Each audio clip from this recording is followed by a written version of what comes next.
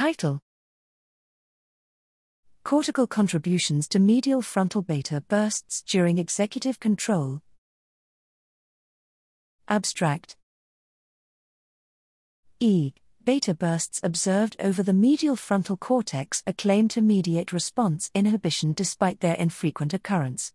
The weak association with stopping behavior is supposed to be a byproduct of the low signal-to-noise ratio of EEG recordings. We tested the premise that beta bursts are more common within the cerebral cortex and more directly associated with response inhibition.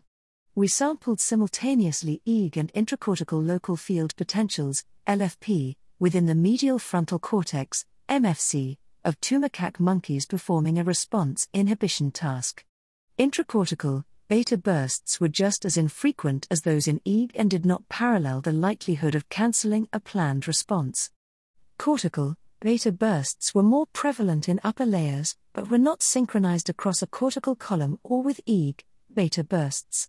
These findings contradict claims for a causal contribution of beta bursts during response inhibition, provide important constraints for biophysical and cortical circuit models, and invite further considerations of beta burst function in cognitive control.